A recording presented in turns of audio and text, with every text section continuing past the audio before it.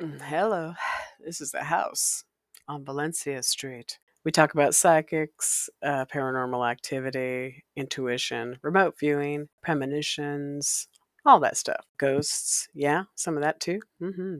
Other topics might include surviving domestic violence, developing self dignity enough to get up and leave, um, knowing that there's a lot of permission structures in place and everybody's going to be just fine with you getting beaten to the hospital again sometimes. I'm not, so I'm talking about it. And my mama Darlene had to walk through that, move out of the state from Howard. He was supervisor at the post office. And we were forced to live in this old house that was very haunted for about several years. A child into my teens, and a lot of weird shit happened there. And there's at least 3 out of us 4 sisters that saw ghosts there. Some in their 60s, me in my 50s, were still talking about this house. We don't talk to each other. Oh my lord, it's a pain in the ass sometimes, but there it is. Yeah, we discussed theology, Christianity, atheism, agnosticism, Buddhism, willful education, kink, BDSM, asexuality, autonomy, meditation, prayer. Okay, there's some shit. Some of these topics can be triggering. They may or may not be for you. If you're not offended by these topics, great. If you are offended or it doesn't work for you, I'm assuming that you're going to go ahead and move on, and I understand it doesn't work for you. You're welcome to move on. Yeah? Okay. Let's see. I'm wandering around. There's a website, anchor.fm/MOMA, MOHMAH. You can download the pod. You can listen to some notes or listen to some podcasts, read some notes, that type of shit. Oh, well, it's good stuff. And there's great content sometimes I'll just touch on, but then I'll give you a couple links to, like, here's the deep dive, baby. Yeah. At the website, anchor.fm/MOMA, you're welcome to donate. I like that. I like supporting the show. That's helpful for me. If mental health stuff is kicking up for you, I've got a couple 1-800 numbers in my notes. I recommend you go to a licensed board-certified therapist. That is not me, although it's good to go to one. I'd say 1 out of 4 or 1 out of 5 of my therapists have been really destructive. The majority of them are average, and a couple of them are fantastic. I've had 10 years of therapy total. I'm due for therapy now. It's a work in progress for many reasons. So sometimes you need someone to talk to in the middle of the night, and sometimes a 1-800 number will help. So you got some options there. I think that's a good start. Hey, Bubs, what's shaking? Oh, my lord. Hey, okay. I've been trying to get in the right mode to do this recording. I want to be perfect because it's about a topic I really value, and I want to be on key and ready to go, but I'm kind of just meandering. I got triggered by a neighbor pushing boundaries, and I had to be assertive. And I'm still it's been a couple days. I'm still triggered. I'm still processing it. I'm grateful for the process and the contrast, and I look forward to adjusting and adapting. In between all that, I've been processing something that really was mind blowing for me this week. So the first update we've got here, we'll get this started mechanically while I'm talking to you. Update, update, breaking news, breaking news. Breaking news. I was listening to, I was going through my day-to-days and I stumbled upon this interview. I'm going to share about a 1 to 2 minute interview. This is coming from Jane Seymour. She's talking about Somewhere in Time. She's at the Turner Classic Movies Film Festival in April 2022. This happened within the last year and a half. So this is brand new fucking information from a 70-year-old actress who's kept a secret for a very long time about the movie Somewhere in Time. The movie Somewhere in Time, which I will go on and talk about a lot here. Somewhere in Time talks about time travel. It talks about the afterlife, spiritual connections, and reincarnation. And it's a very impressive. It's been a huge movie to my development. I want you to hear this from Jane Seymour's mouth. 70-year-old woman. This was made in 1979, this movie, and we're now in 2023. So this is breaking news here. Okay. And but we didn't let anyone know. So a few of the people who worked on the show kind of sussed it out, but we were as subtle as we could be about it. And then I don't want to be a spoiler for anybody. Is there anyone here who hasn't seen it yet? Oh, there's quite a few. Oh, wow. Okay. That is pretty amazing, because most people see it about 1,000 times. Yes. This is not a movie you see once. Yes. Seen 1,000 times. So anyway, we were madly in love, and life was wonderful. We were both single. It was a fantastic, amazing experience. We loved this movie. We loved everything about it. The crew, everyone were great friends. It was wonderful. And then one day I came into work, and one of the biggest scenes in the movie, which I won't give away for the people that don't know, very intense movie, in which a moment in which I had to ask him a lot of questions about his life, and basically point out he's wearing the wrong clothes, things like that. Anyway, just before that, Chris had an earlier call, and I came in about half an hour later, and they said, Chris needs to talk to you about something. I thought, that's really odd. We've had a long time to talk about things, so what could it be? And it was that he was about to have a baby, and that his ex-girlfriend hadn't told him, and she just announced it to the world. So I then had to put my big girl pants on, and when I watched that scene, I can literally see the tears coming halfway up my eyeballs, and I just kept saying, you can't cry, you can't cry, you can't cry, you're happy. Elise is really, really happy right now. So anyway, the good part of the story is that Chris went on to have these two beautiful children, and we met one another on many occasions. We remained really, really close friends, literally till the day he died. And I have to believe that I will one day see him somewhere in time. What that breaking news is Jane Seymour and Christopher Reeves were madly in love, and they were both single. So, why is this relevant? The only person alive that knew that was Jane Seymour, and she's in her 70s now. And this forced me into this major deep dive this weekend because I love the movie, but a lot of times you see movies like that and you go, well, they're acting. It's a beautiful piece of work. This just happened in the last year, okay? And we're talking 45? This made it 45, 50 years ago. Can you fucking believe that? He leaves that she's talking about is really painful to watch. And it's still, I've been reviewing the movie this week since I've heard this quote, going, holy cannoli. Why is this relevant? Why is it such a big deal to me?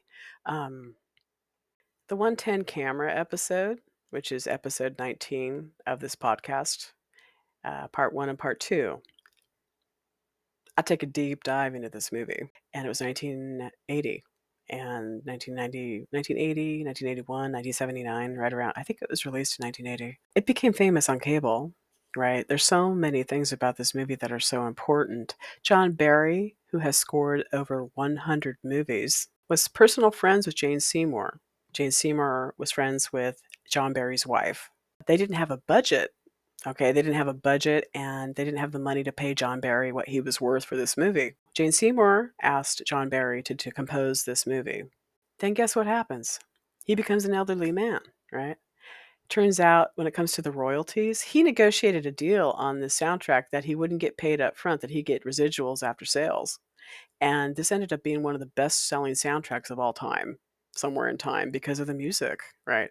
Another choice that they made stylistically was that John Barry chose Rachmaninoff theme on the Pagini. I apologize. Is it theme on C?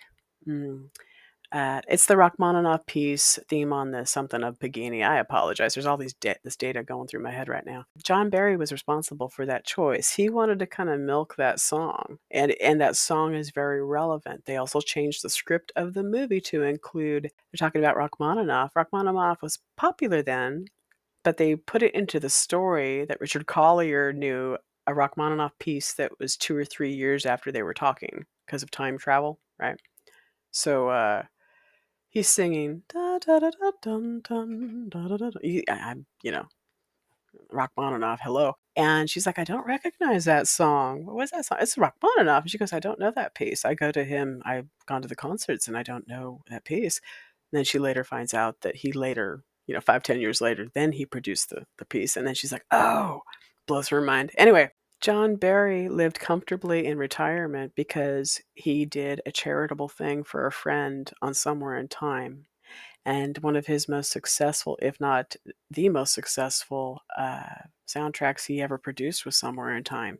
Something he did as a kindness for Jane Seymour, which I think is beautiful. There's so many beautiful stories to this. Another thing to learn about this is the director of the film, whose name escapes me right now because I've been focusing on some other things.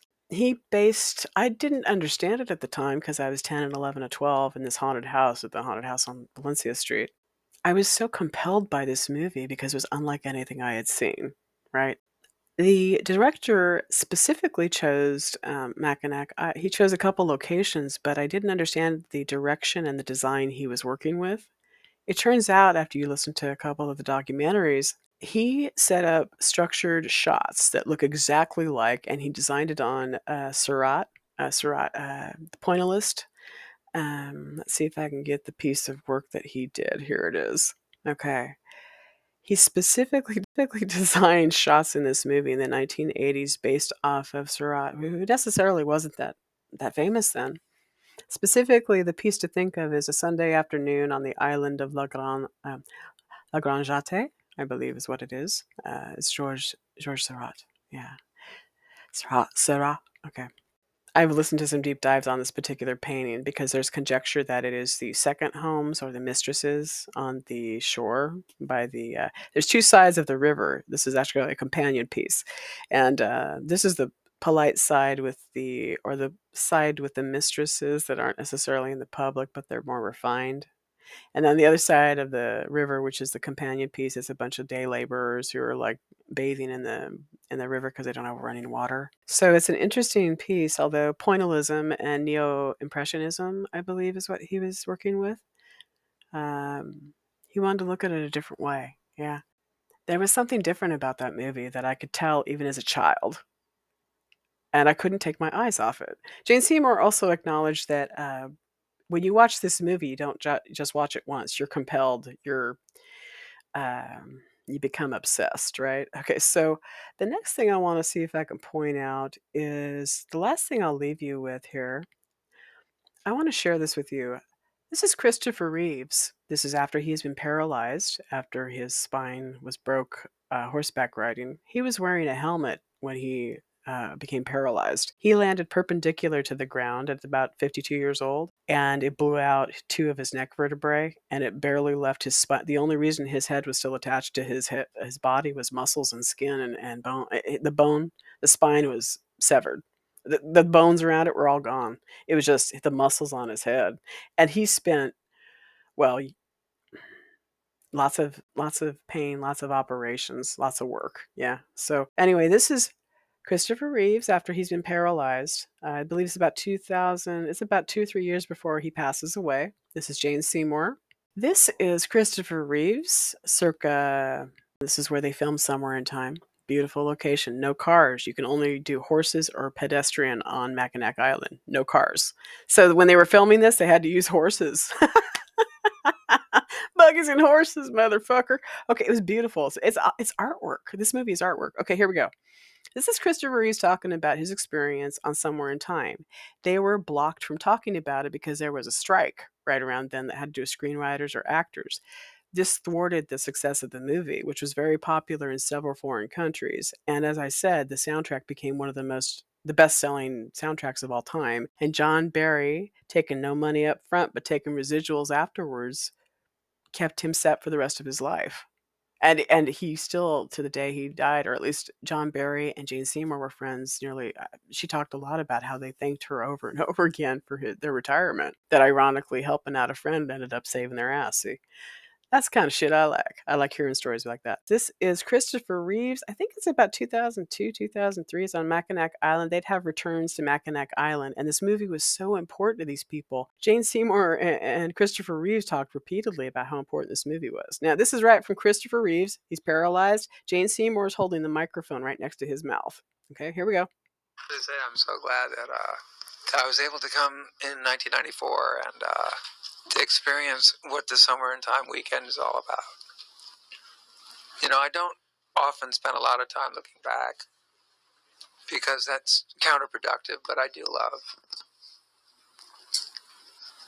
looking back and remembering Somewhere in Time. And actually, now it's not really looking back because it's still very much a part of the present, and that really is an honor that this movie has stayed in present time, and it's something that will go forward. So we don't have to get all nostalgic about it, because it lives and carries on, and that really, really helps me a lot. Thank you.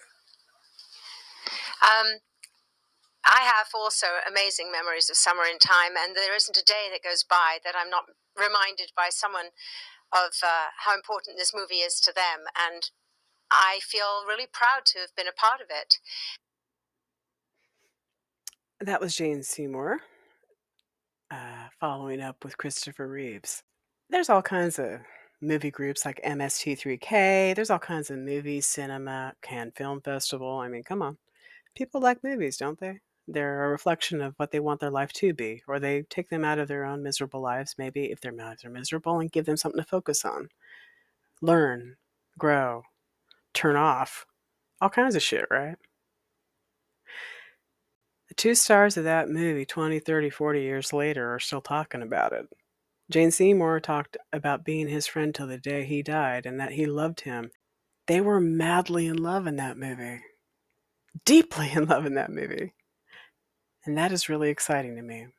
So today we've heard from Jane Seymour, telling the truth after 40, 50 years of time. We've heard from Christopher Reeves, paralyzed now, but still talking about how much this movie means to him. They were on Mackinac Island, and he has to have 2 caregivers, 24 hours, all this machinery just to get him there. And he was there. It meant that much to him. Yeah. And you don't got cars on that island. Yeah. So they really had to, physicists talking about time travel, of meditation and prayer and focusing with your mind, giving you the aspect to travel with your spirit to another location or time. I wasn't learning that in Walla Walla. There's the end sequence in the movie too, where he comes back and he can't believe he was there, and he's trapped and he can't go back, and he can't eat. He can't sleep. He can't function. He just crawls back into his bed and he just fucking dies. He just lays there for a week or two and he doesn't die. He doesn't eat, doesn't do anything. He just dies. But the last scene is him. They show him coming up and floating over his body like a spirit and a soul. And I'm living in a haunted house at the time as a kid for the first time watching this. And then they show his spirit floating out of the house and going down a long tunnel with a lot of clouds and openness. And then there's this little woman way at the end of this long perspective at the horizon. And then he just floats to her, like when I meditate and pray, like when I would astral travel or remote view. I mean, they float right to each other, and they're on stage saying that when they die, they want to know each other. I mean, Christopher's died, and here's Jane Seymour saying, I want to see him when I go over. I mean, think about that. Thank you. All right, let's round this out a bit here. Oh, that was Jane, that was Christopher, and that was Truth. And I'm real happy. I'm really, really happy. I've been trying to get in the right mood to record this. It's just I've been over-focusing on that, also being triggered by my inappropriate neighbor some, and little me knew. I knew I was seeing something I'd never seen before, talking about traveling through time, meditation, prayer, afterlife, floating above your body, dying, going up to heaven, meeting those you love. It's all right there. I'm real happy about that. I'm very, very happy about that. I'm going to share with you a update from the other side. That was one of those spooky what the fuck moments. Yeah? Okay. So fresh out of meditation. Spooky what the fuck moment. Spooky what the fuck moment. Okay. There's a book I want to offer to a friend of mine on loan that I think might be quite healing to them. And I have a couple copies of this book, or I had one copy. There were a couple copies. But I was thinking I might have a second hard copy of this because the original copy belonged to my family. And it means a lot to me. So I was digging around, and then I was praying and meditating. I said, I want to find this book, God. Help me find this book. It'll show me XYZ coordinates sometimes, and sometimes I can't see it, but sometimes they'll say it's in this box, third one down over here. And I'll go, okay. And then I go over there, and I'm like, okay. It works. I give it 70, 80% of the time. It works pretty good. I was praying today, and I was saying, hey, I want to loan this to my buddy, maybe, but I'm thinking maybe if I got a second copy of that, would you show me where it's at? Show me where that book is, would you? So I closed my eyes and it showed me the location, which was under a box over in this part, and I had to go to a different room. Okay, so I go over there and I'm just do. Let's see what happens. Opening some boxes, and I couldn't find the one I was looking for, but I was drawn to this book here. Oh, a couple boxes down, I found a Holy Bible. How about that? In the front of it is Darlene with her maiden name in Colfax, Washington. And then you flip the page. On the second page, it's my name, and it's Green Park School in Walla Walla. See, I was in the house on Valencia Street when I was writing my name in this book. It's a very old Bible, and Mom had this when she lived in Colfax, Washington. I was looking through the pages because I was looking for evidence that she read it. You know, if you read my books, especially if I'm studying them, there's going to be pen and pencil and dog ear and post-it note, and it's going to look like it's been put through a Rolodex or something like that. But I was like trying to figure out if this was just a symbol or if she actually used this book. And then I paused and I went, lo and behold, there were tags, right? And I was looking through the tags of quotes. There were 3 of them. But I was drawn to this quote right here. It's 1 Corinthians, the first book of Corinthians. And of course, I need to turn the light on here. First book of Corinthians. What did my mama write here? Chapter 15, 54 to 55. Chapter 15, 54 to 55. Here it was. Here's 55. O death, where is thy sting? O grave, where is thy victory? O death, where is thy sting? O grave, where is thy victory? I was drawn to this quote today while meditating. I had to dig through a couple boxes to get to it. Number 1, like having my mama's Bible. I'm going to be using that a little more. I misquoted Alexander Pope, or I quoted Alexander Pope, thinking that he'd authored that line. And I was talking about Julian Sands using that in the movie Siesta. It turns out it's in the Bible. And it turns out Alexander Pope was putting Bible quotes in his poetry and maybe taking credit for them himself. Now, you could say it was ironic or what have you, but I just want to offer a meditation correction corner because apparently Alexander Pope likes to lift a couple lines from the Bible when he's writing his little soliloquies and poetry. Yeah, okay. Nothing's original, is it? Right? Okay. Thank you for your time. Thanks for coming to the house on Valencia Street where we get to discover that it was real and I was seeing something I knew was different. And Jane Seymour and Christopher Reeves are waiting to see each other. Me too. You're never alone here at the house. Just understand sometimes it's whether you like it or not.